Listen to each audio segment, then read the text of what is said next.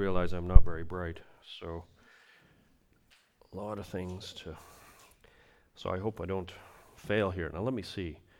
I'm gonna.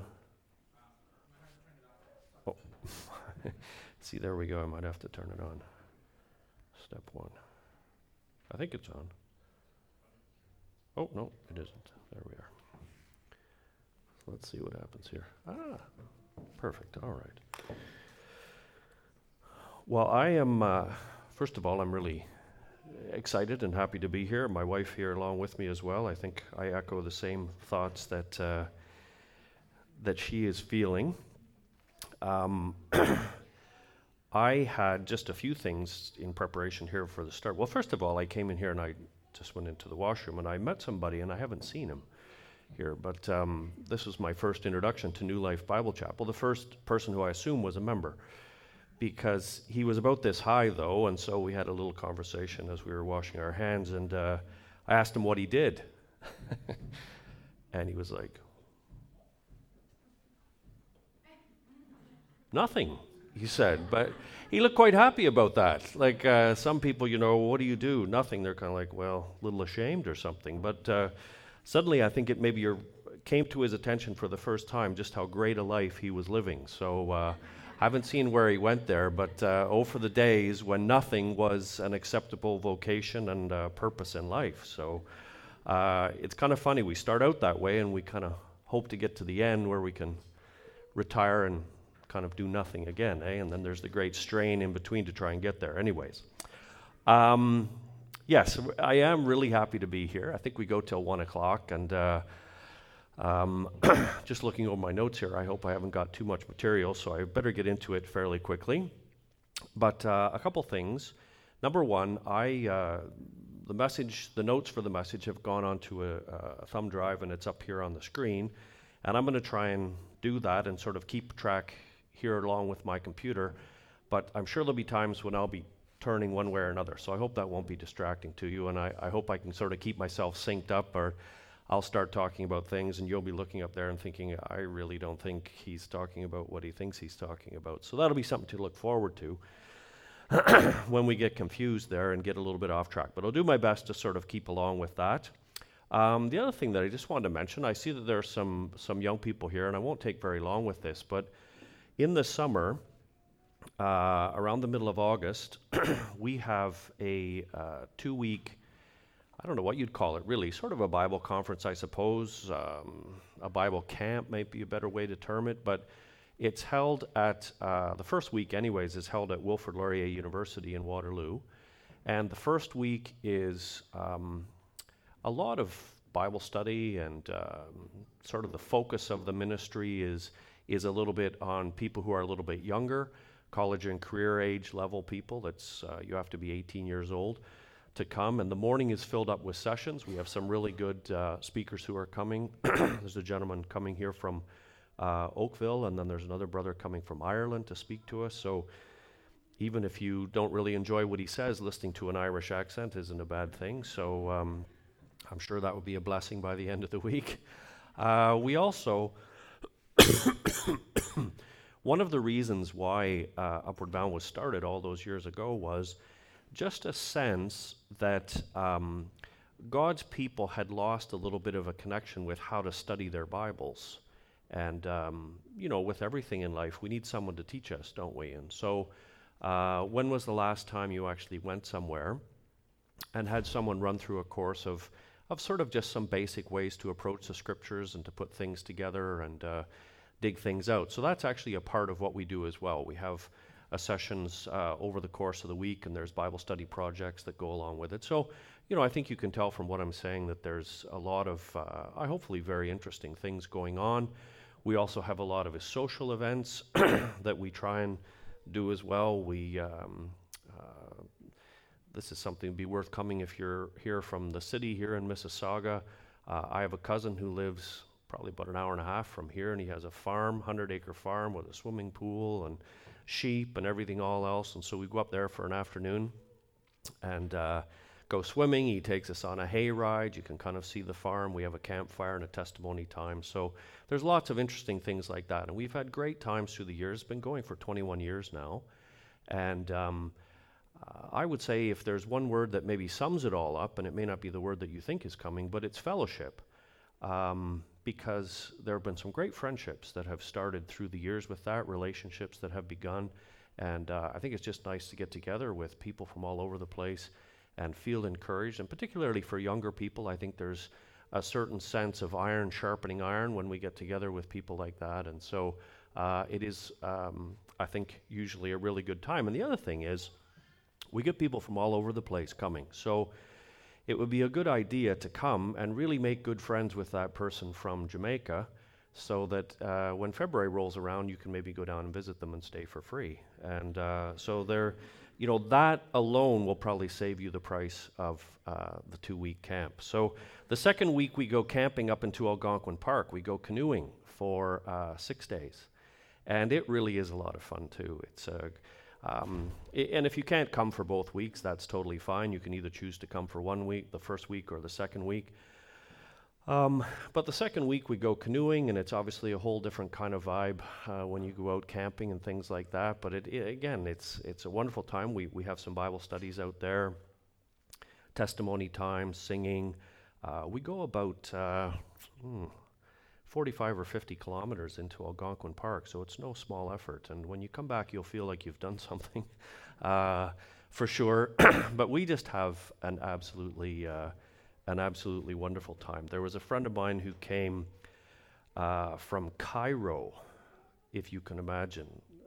Came here to go to school, now he's living here, and he actually came on Upward Bound 1 year, and I thought I would just tell you this short little story to verify that you would have a really good time out there. So he came from Cairo, and he was, of course, overwhelmed to suddenly be out of that city of millions and to be dropped into Algonquin Park, and English was not his first language. Arabic was his first language, and I'm sure there's many people here with dual languages, but one thing that you find is sometimes things don't translate directly into something else, and so you're kind of struggling to get it across.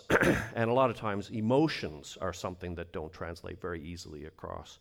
And so the first day we got out there, here's this guy dropped into the Canadian wilderness, canoeing his way miles and miles through there, and we got to this beautiful waterfall, and we were sitting in the waterfall together, and he looked over at me, and the water was kind of running over top of us, and he looked over at me and he said, Sandy, this is the greatest day of my life. And I'm like, wow, well, I'm really happy to hear that.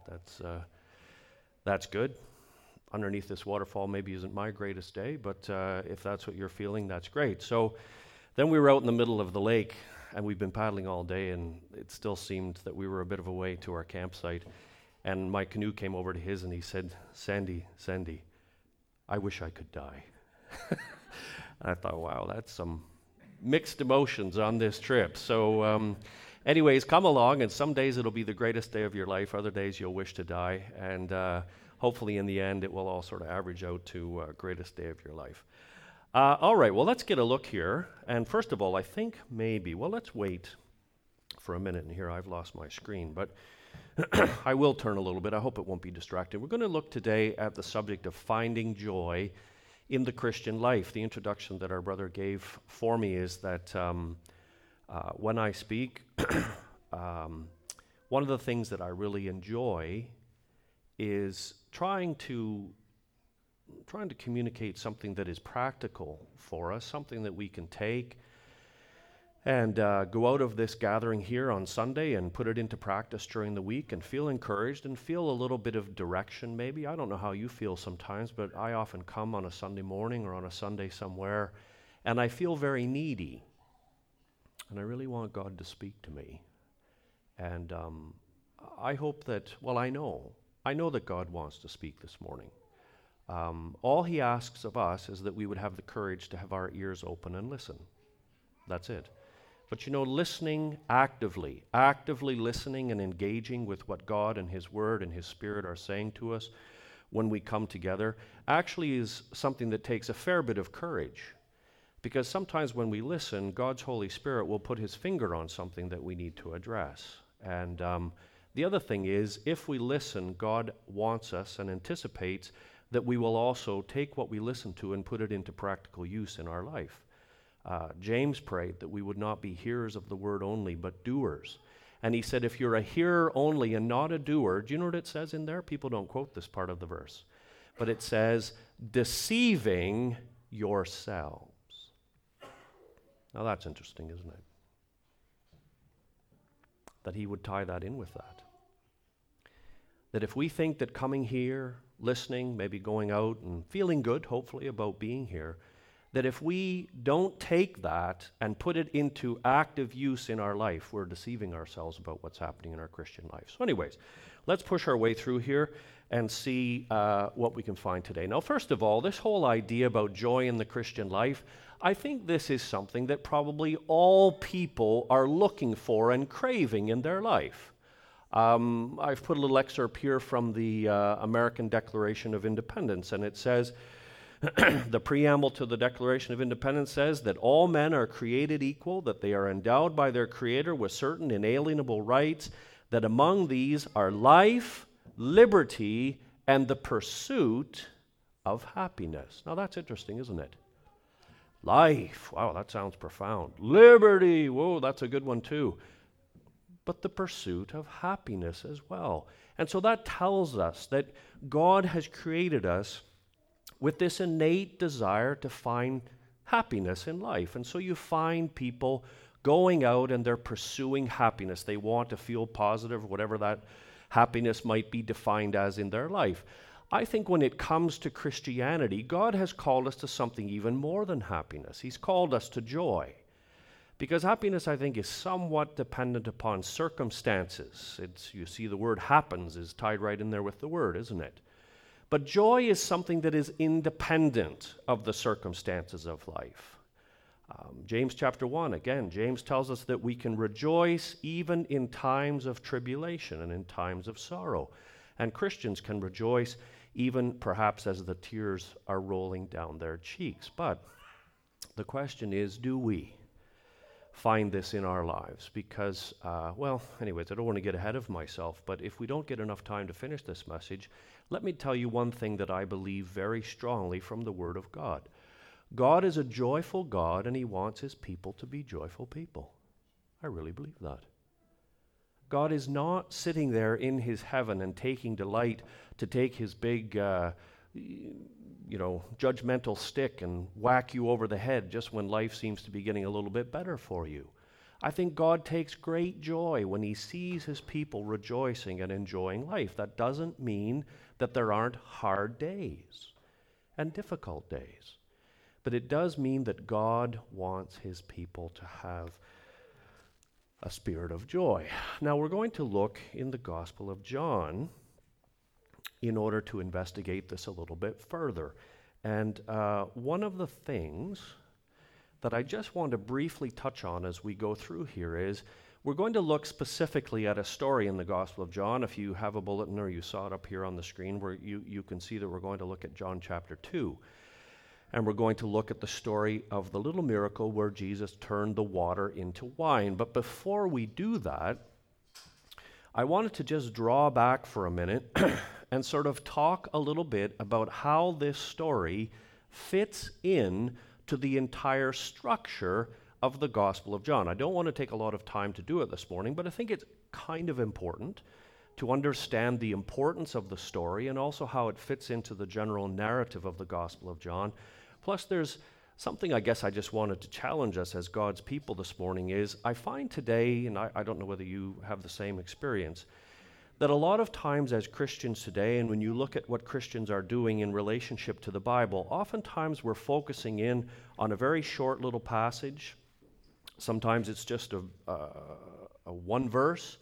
Oftentimes there's whole books and almost Christian movements that get started on one verse or one little phrase from the Word of God, and there's nothing wrong with that. That's how the Word of God works. It's wonderful in how it just kind of reaches out and touches us where we are, and that's a lot of the reason why I think we resonate maybe on a particular passage or a particular verse. But as I think back earlier on in my life, it struck me that people, God's people, 30, 40 years ago, that there was a little more of a sense of not only focusing on the microscope, as you see on the screen there, but of drawing back and sort of seeing the overall structure of God's Word and of the books in God's Word. And I think sometimes that is lost today, because that's a challenging thing to do, to sort of interact with a book. And maybe you start with a small one, maybe like one of the epistles that are 3 or 4 chapters, or maybe you pick one that's only 1 chapter, and you sort of say, well, what is this book all about? And that will really make us engage with the Word of God. And it'll make us realize that there are more passages in the Scripture than just sort of the common ones that we visit quite frequently, don't we? We can find lots of things. And I find, when I look at the Word of God and I see the structure of the Word of God and I realize that the Holy Spirit of God was behind it, I find that kind of thrilling, how He's put the whole thing together. And you look at it and you say to yourself, there is no book that is like this book. Such an amazing book, from the shortest little clause that reaches out and touches my heart, but also to look at it in a big way and say, wow, only God could have put something so wonderful together as this. So let's quickly just kind of delve into that for a minute, and then we'll zip back over and you'll see how the whole thing is going to tie together here. I need to press this too, because see, we almost had a moment there. Here is one of the key passages. If you you maybe go and listen to someone and they say, well, we're going to study the book of Philippians over the course of this weekend. And they'll probably begin at the start and say, well, the book of Philippians is about joy, because a lot of times in here that it mentions joy. And so for a lot of the books in the Bible, you really have to engage in it and sort of say, well, what is it that this book is all about? That's why I really like John's gospel, because he actually tells us what it's about. So that's kind of a relief, isn't it? But he waits till the end of the book, so he kind of makes us work at it maybe a little bit. I don't know, at least the first time through. But here clearly is a very important little passage from John's gospel, and it's found in John chapter 20, kind of near the end of the book. There's only 1 chapter after this one. And this is what it says. We listen carefully. Only God could pack as much information into a verse as is packed into this one.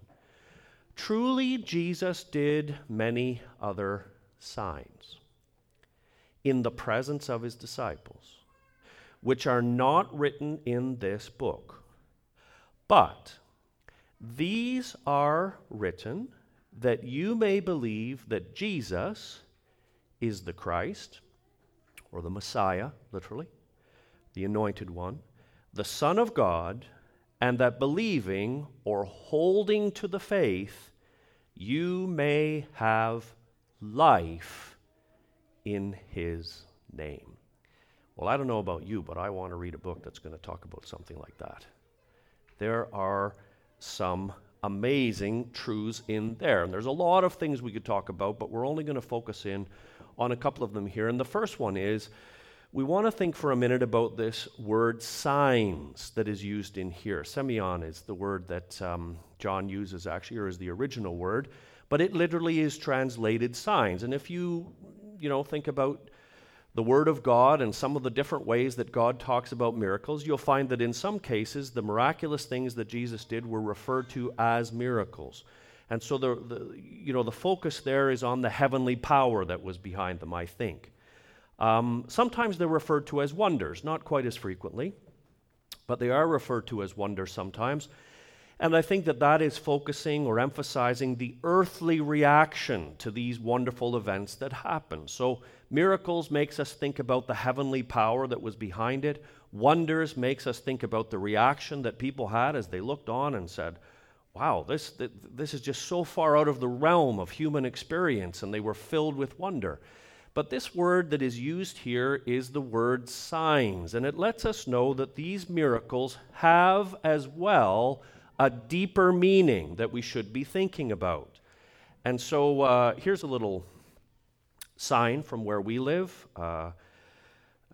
Brother mentioned that we're from Elora. Some of you who've maybe drifted up that way sometime for a little Saturday drive or something like that know that Elora is a beautiful little town, and that one of the features of Elora is this wonderful gorge that is there, and it's a very, very beautiful place.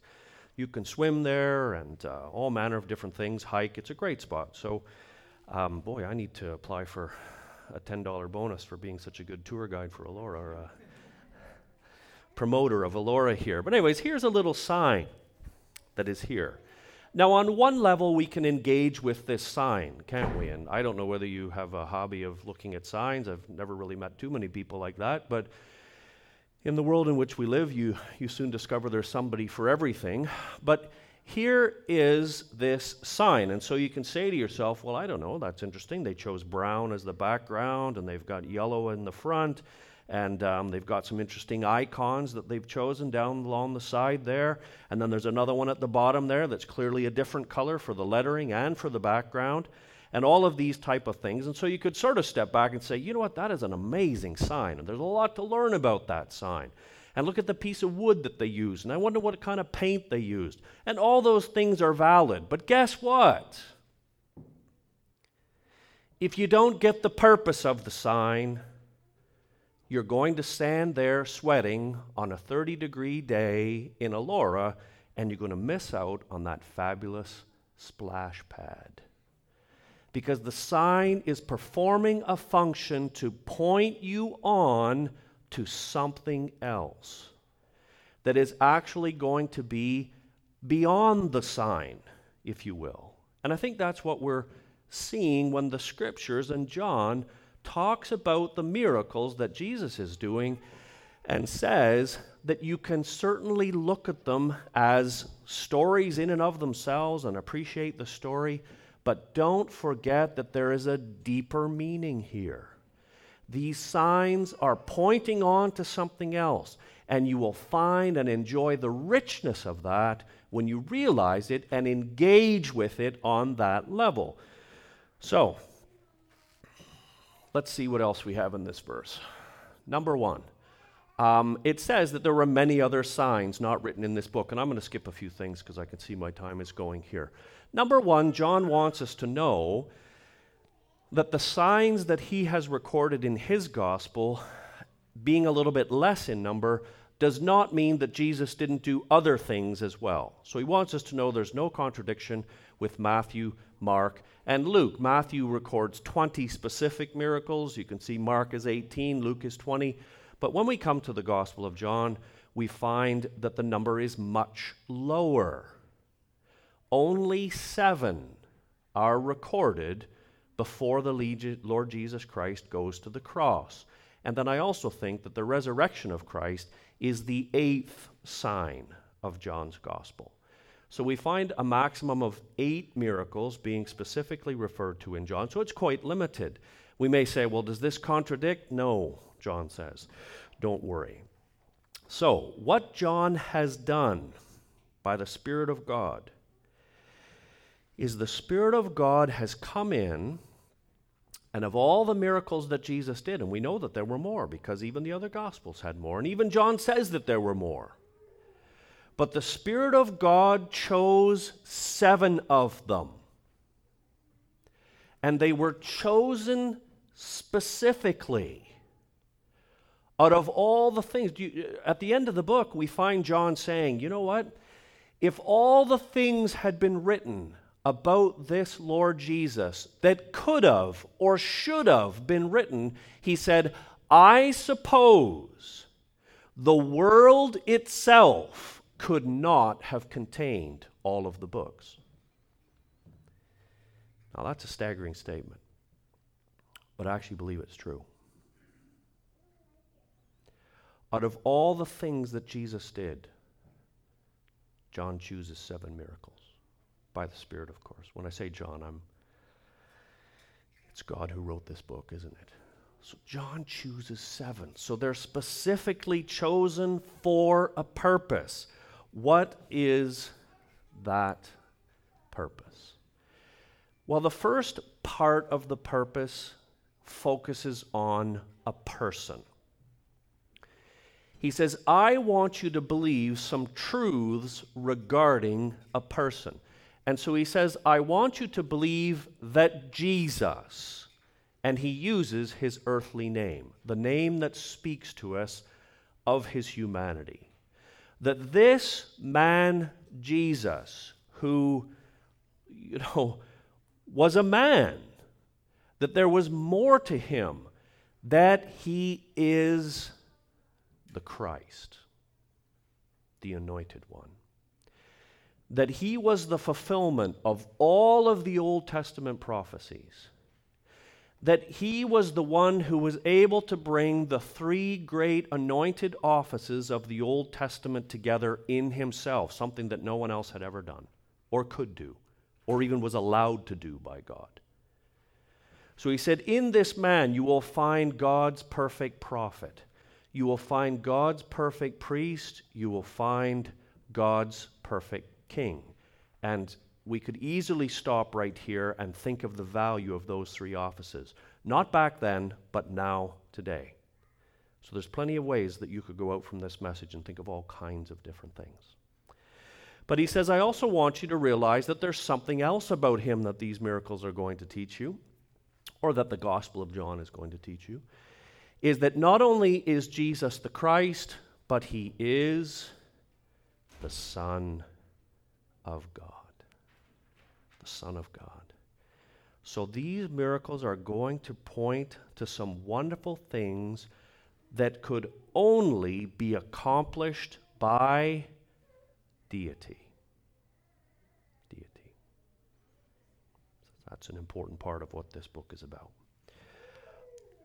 Then he says there is also a practical element to this book. And this is what I think we all love and appreciate about the Word of God and about God himself, is that God never presents things in a vacuum. It's not just information for the sake of academia and, feeling like we have all this knowledge in our mind. God wants us to put things into practice. He wants us to have success in our Christian life.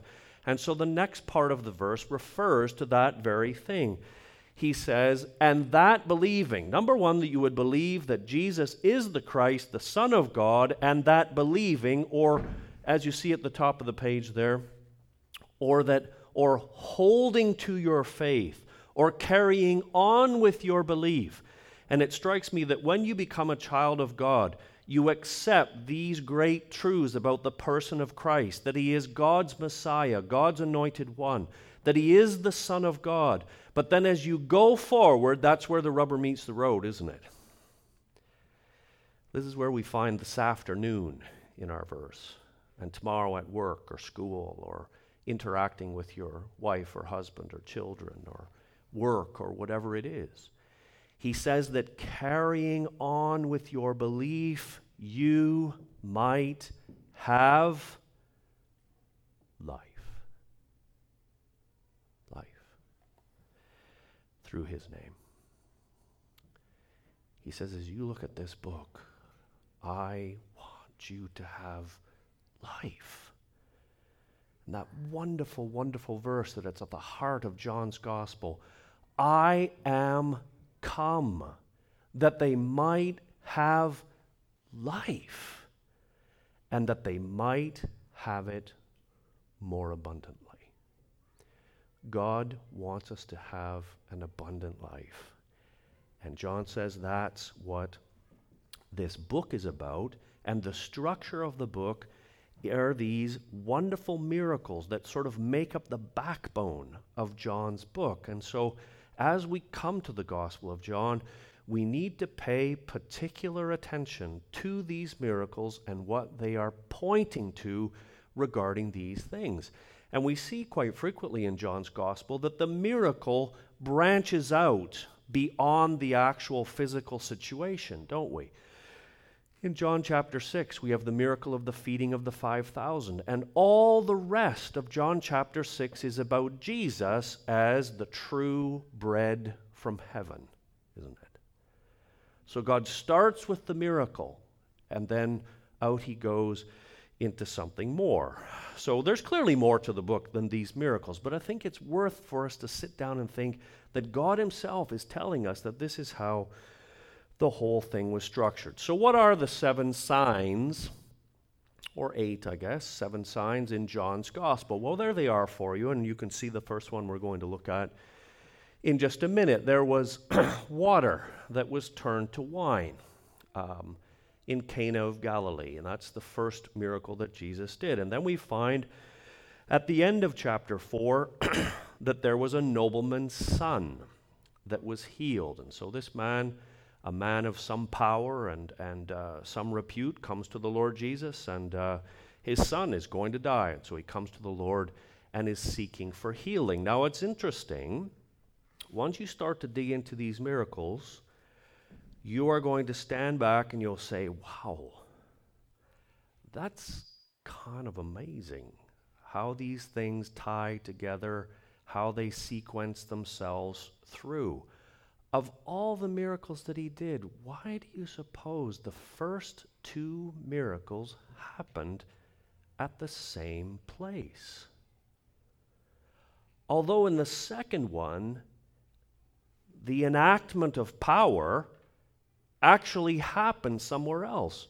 But we're told at the beginning of this second miracle that these two miracles are linked together. And then rather amazingly, we find that miracle 3 and miracle 6 happen in the exact same place.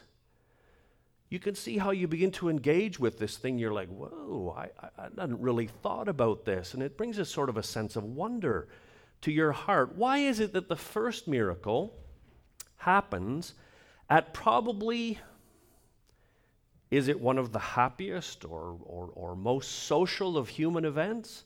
I mean, 2,000 years later, we still understand the joy of a wedding, don't we? And getting together and having a wonderful time and, enjoying the food and the feasting and the fellowship and all those type of things. So that's the first one. And the last one occurs at maybe one of the most difficult of human experiences. It occurs in a graveyard and a bereavement. And God does a miracle in each one. These are very life things, aren't they? And God is speaking into them. Anyways, we go on. In chapter 5, we find a man who is impotent, I guess perhaps is the word. Maybe the word is better, paralyzed or powerless.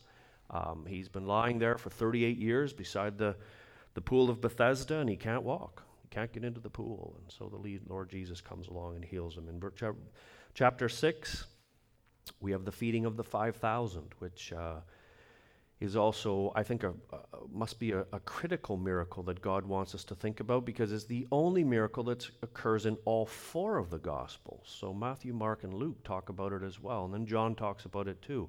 None of the other miracles are mentioned more than in 3 different of the Gospels. Then we have a blind man, walking in water, occurs also in John chapter 6, follows immediately after the feeding of the 5,000. 5,000 men, probably were 20 or 25, maybe 30,000 people that were there. After that, Jesus walks on water. In John chapter 9, we find ourselves hearing the story about a blind man who is healed. And then in chapter 11, we have this wonderful story of the raising of Lazarus from the dead. And then the final miracle is the resurrection of Christ in John chapter 20. Now, I'm going to skip over the next little bit here, which I think we'll just... And let's go to the first one. Let's read the story. We haven't got too many minutes left here, but let's do that. Although I think probably most of you know it. But John chapter 2, I'm beginning at verse 1. On the third day there was a marriage in Cana of Galilee, and the mother of Jesus was there. And both Jesus was called and his disciples to the marriage. And when they lacked wine, the mother of Jesus said to him, "They have no wine." Jesus said to her, "Woman, what have I to do with you? My hour is not yet come." His mother said to the servants, "Whatever he says to you, do it." And there were set there 6 water pots of stone, after the manner of the purifying of the Jews, and they each contained 2 or 3 firkins apiece. Jesus said to them, "Fill the water pots with water," and they filled them up to the brim. And he said to them, "Draw some out now, and bear it unto the governor of the feast." And they took it to him. And when the ruler of the feast had tasted the water that was made wine, and he did not know from where it had come, but the servants who drew the water out knew, the governor of the feast called the bridegroom and said to him, "Every man at the beginning sets forth good wine, and when people have well drunk, then that which is worse. But you have kept the choicest wine until now. This beginning of miracles did Jesus at Cana of Galilee, and he manifested forth his glory, and his disciples believed on him. Wow. And I put a little note up here on the screen, Zechariah chapter 10 and verse 7. You can take your Blue Letter Bible or whatever Bible study help you like to use and do a little search on wine, and you'll find that there are a number of passages in the New Testament or in the Scriptures that refer to wine as symbolic of joy, and that it's a picture to us of the joy of life. And certainly when we come to this story, we find that this was a joyful occasion. First-time weddings in the time of the Lord Jesus were held on Wednesdays. And the reason they held it on Wednesdays, if it was a second-time wedding, it was generally held on Thursdays. I guess that was because they knew what was coming and didn't need as much time to get excited. But it was held on Wednesday, and the reason they said that was because they wanted to give it enough time from Sabbath so that the celebrations didn't spill over of 3 days and find its ways to the Sabbath. They said to themselves, do you know what? You should be able to have a party, and if it lasts a couple of days, that's enough, but we don't want it to come on to the Sabbath. So you can see that, and any of you, if you've seen in a movie or something like that, a Jewish wedding, you see them crunching glasses and throwing people in the air, and I have a suspicion it was much the same thing. And we have some Indian folks at the assembly that I'm at, and if there's anything I know about Indian people, they love going to weddings. Somebody said they were going to Houston for a wedding, and I said, oh, we'll have a great time. I said, is it just going to be a small one or something? And he said, yeah, no, not very big. Just probably 800 people. And I was like, wow.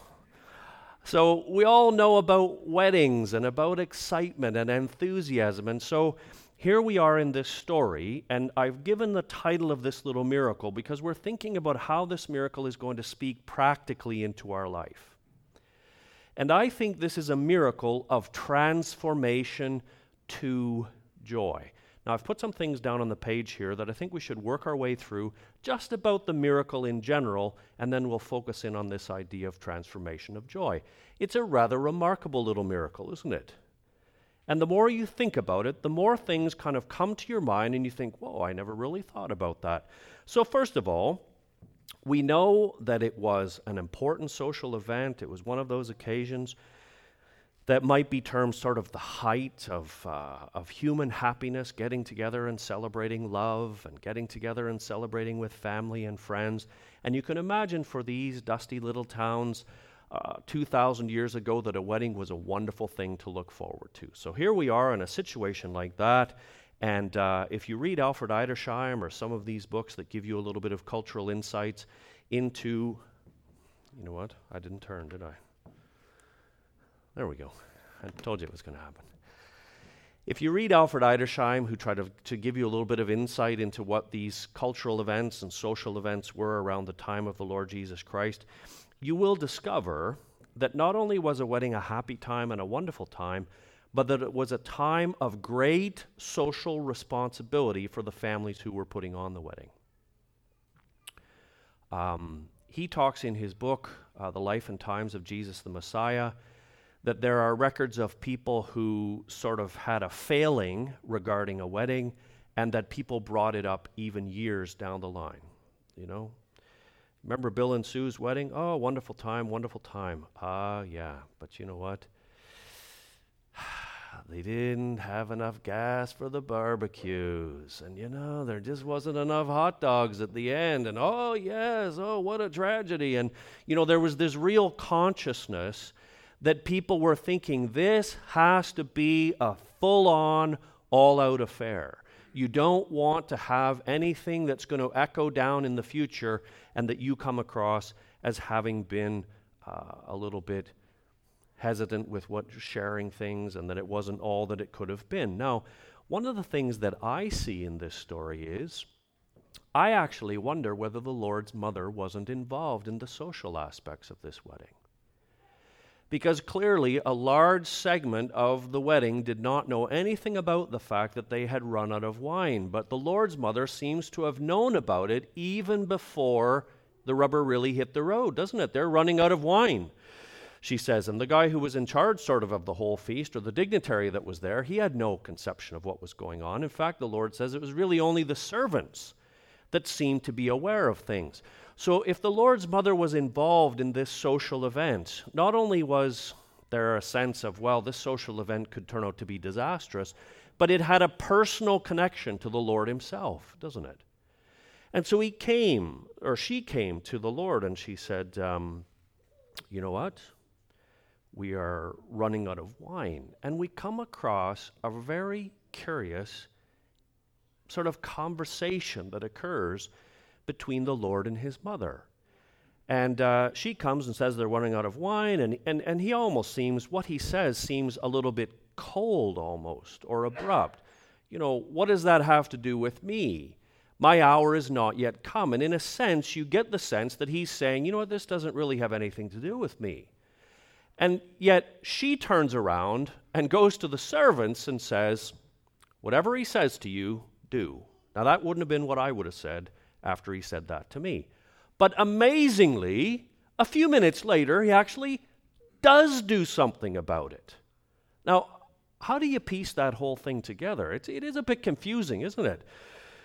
A lot of times when you hear someone speak on it or you read into a commentary on it, you're so excited to hear what this person has to say about it, and then they never really touch on it. It's kind of like, well, that's an odd thing, isn't it? Let's press on to something that's easier. Here's a suggestion that I have. I don't know, but I just was thinking about this one day. This is clearly a transitional moment in the life of the Lord Jesus. Things are now going to get public. Could I put it that way? We're told a little later on that this was the first miracle, and things really ramped up from here. Up to this point, I believe that the Lord Jesus had been the absolute perfect son for both his mother and his father. We read in Luke chapter 2, for instance, at the end of that chapter, that after they left, they had gone up to Jerusalem, you remember, and Jesus stayed behind talking to the learned individuals. And it says, after they got him, they went back up to where they lived, and the Lord lived in subjection to his parents. He humbled himself and was subject to them. Now, a lot of commentators believe that by this time Joseph had died, and that Mary was a widow at this point and raising these at least 7 children. And the Lord Jesus probably had stepped in and taken a lot of the leadership from Joseph. But it strikes me that at this moment, at this transitional moment, the Lord was letting Mary know that he was moving out from underneath her authority, and he was stepping out into the part of his life where he was looking directly to his heavenly Father for authority. And so that while he was going to do this, and while it was going to satisfy her desire and what she was looking for, that while he was perhaps on a certain level doing it for her, this actually was something that was in perfect accordance with his Father's will. And what he was doing from that point forward, as he says numerous times in the Gospel of John, that he and his Father were going to be united together in thought, action, and motivation as to what they were doing. And so it makes a certain amount of sense when you think of the story that way, that he's just laying that out to her and letting her know it. Okay, we're down to 7 minutes here. The story is a great one, isn't it? To communicate to us the ultimate emptiness of what the world has to offer. And I think it's fitting, really, that this is the first miracle.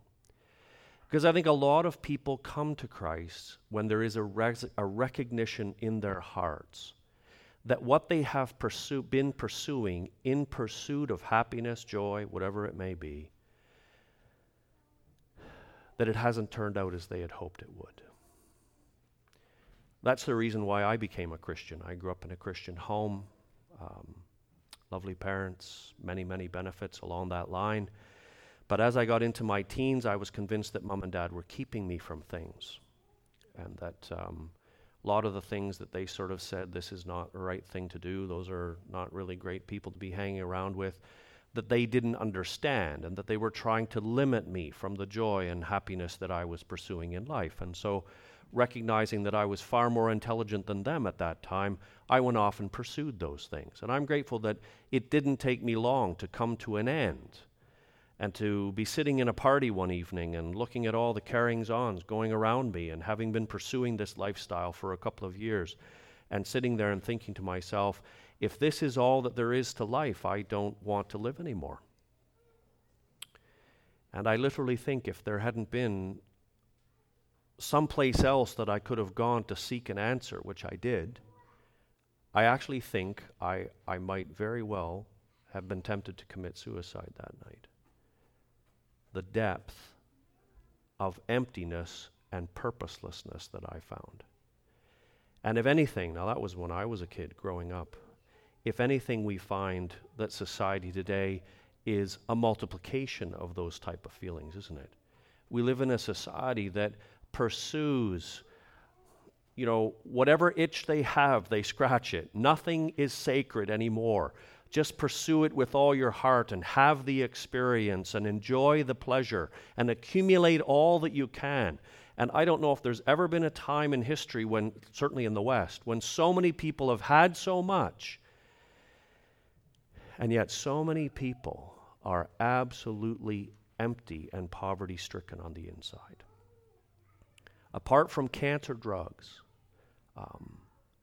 the top prescriptions, half a dozen of them in North America, are all related with emotion-altering type of things.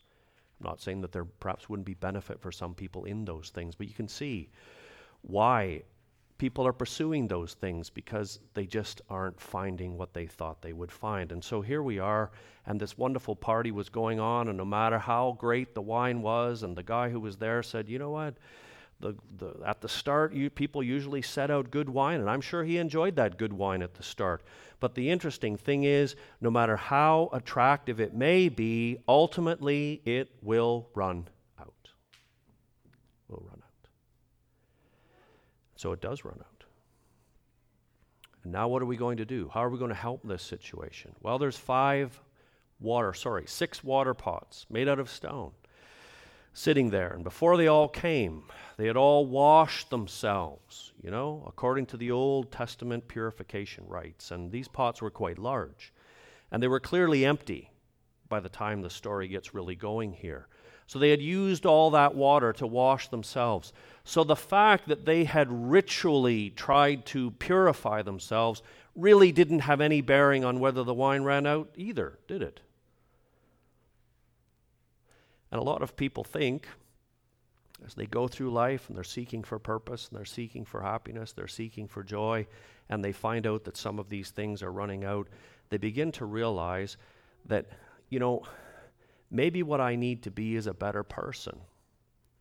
Maybe I need to come out to New Life Bible Chapel every week, or maybe I need to be good to my neighbor, or whatever it is. But those pots were empty too, weren't they?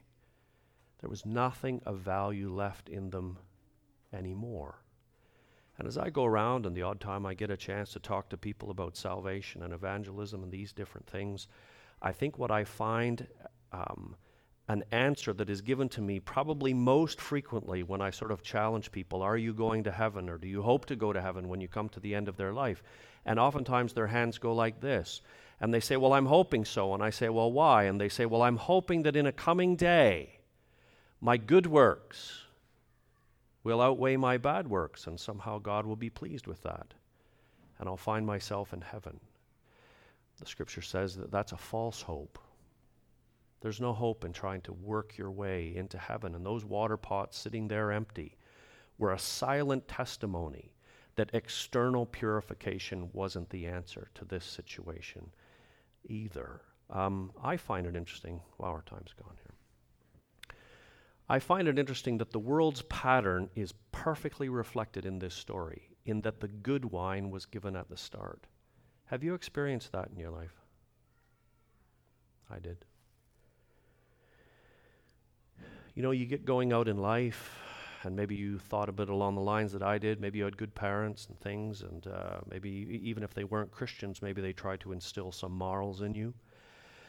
And yet you sort of felt, the real joy of life is just getting out there and doing whatever I please. and I'm going to satisfy every whim and lust and desire that I have. And at the beginning of that process, there's sort of a feeling of liberty, isn't there?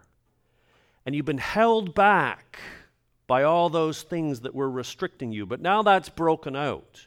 And so now I can kind of do what I want. And at the beginning, we get this illusion that we're living in liberty, but we don't realize that these things that we're pursuing that are contrary to God's will for us, they are actually winding chains around us.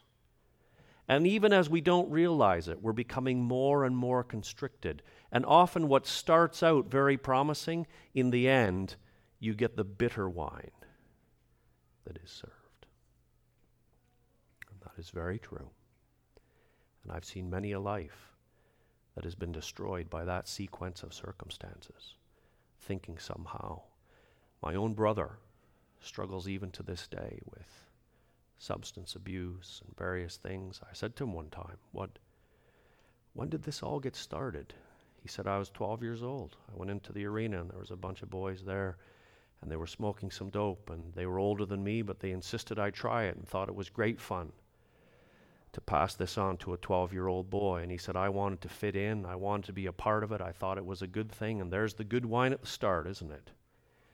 And now, all these years later, there he is, limited and in bondage to these things that he wasn't able to break the chains.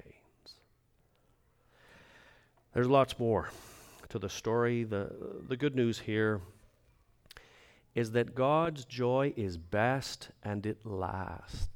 That's wonderful, isn't it? You have kept, the word that is used here, you have kept the choicest wine till now. It just keeps getting better and better. It is the best and it continues to last. Now, I need to get on to the next here and just finish things up. I'm going to go real quick. Here's a question that I have. How much wine did they have? To me, this is at the heart of the story. All these other things are kind of obvious if you think long enough about them. But I have thought about this miracle for a long time, and I think to myself, I wonder if the heart of the story isn't about those 6 water pots and how much wine they held. In other words, how much joy was there? Well, there was as much as they had capacity for, isn't there? How full did they fill the jugs? To the brim. Boy, they must have been mighty grateful for that when it turned to wine, wouldn't they? Oh, man. I was getting tired. But I kept going. And I'm glad I did. Because look what it's full of now. Possibly 750 bottles of divine wine. You ever wonder what it must have tasted like?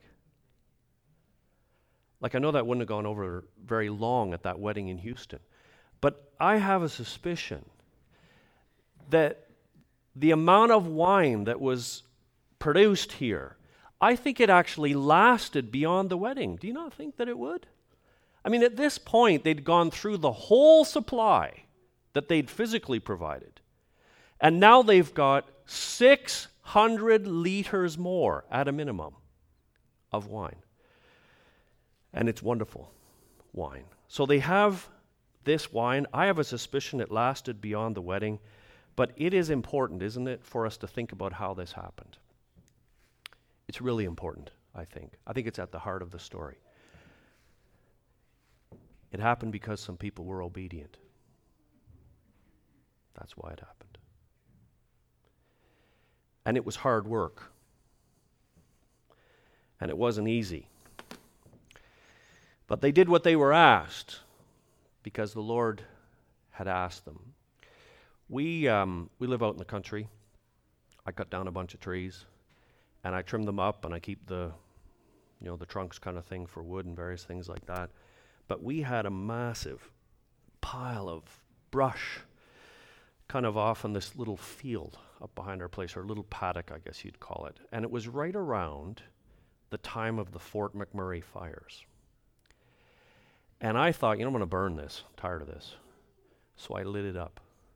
Of course, I didn't realize that under the green grass, everything was dry, that the trees were actually quite dry. And this fire went up, and I'm telling you, the flames were 30, 35 feet in the air.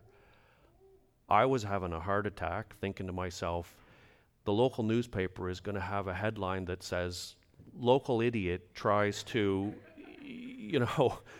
show solidarity with Fort McMurray by burning down his house and his forest and the next guy's house and all this stuff. And I'm there at these flames, and I got Louise out, and she's at the top, out at the side of the house, and, filling 5-gallon pails, and I am running with those pails, trying to put that fire out. And about 3/4 of the way in, my Fitbit just exploded. It just couldn't take the stress anymore, and it was done. And honestly, at the end of it, I think I just laid face down in the grass, didn't I? I was like, I am done. And I thought about these guys drawing 600 liters of water out of a well, and the temptation to cut a corner. But they kept going, and they kept going, and they kept going till it was filled to the brim. And God rewarded their obedience by giving them 600 liters of wine that came from it. The scripture talks about certain things that God takes joy in. Do you know what the very first item that the scriptures mentions that God takes joy in? There's only half a dozen of them in the scripture. It says that God takes joy when his people are obedient. Now, this is a pretty basic message today at the end of it all, isn't it? But I think it's profound and fundamental to success in the Christian life. If you want to have joy in your life, obedience to God is the foundation that it's built on. And it will involve hard work. And it will involve setting aside certain things that might be more pleasurable or more sort of expedient at the time or more in tune with what others are doing. But that's not your choice because you want joy in life. And you believe that if you will be obedient, there will be a reward that will come at the end of it. And sure enough, this story tells us that it's true. Anyways, my time is done here. I am just going to take you to the questions that I had. Oh, maybe this thing quits at a certain time, does it? Sort of says, nope, you're not going any further. The email that I got from your brother that just kind of made me aware of things here said sometimes there are questions at the end. And so I'm going to leave these questions with you. And you can think about some of the other things that I maybe was going to say. But maybe you saw them as I quickly went through there. Number one, am I working at understanding the Bible in a broader fashion? A lot of times our approach to the scripture, as I said, is very specific, and that's needful and necessary and helpful, and it's utterly valid. I'm not trying to say anything against that.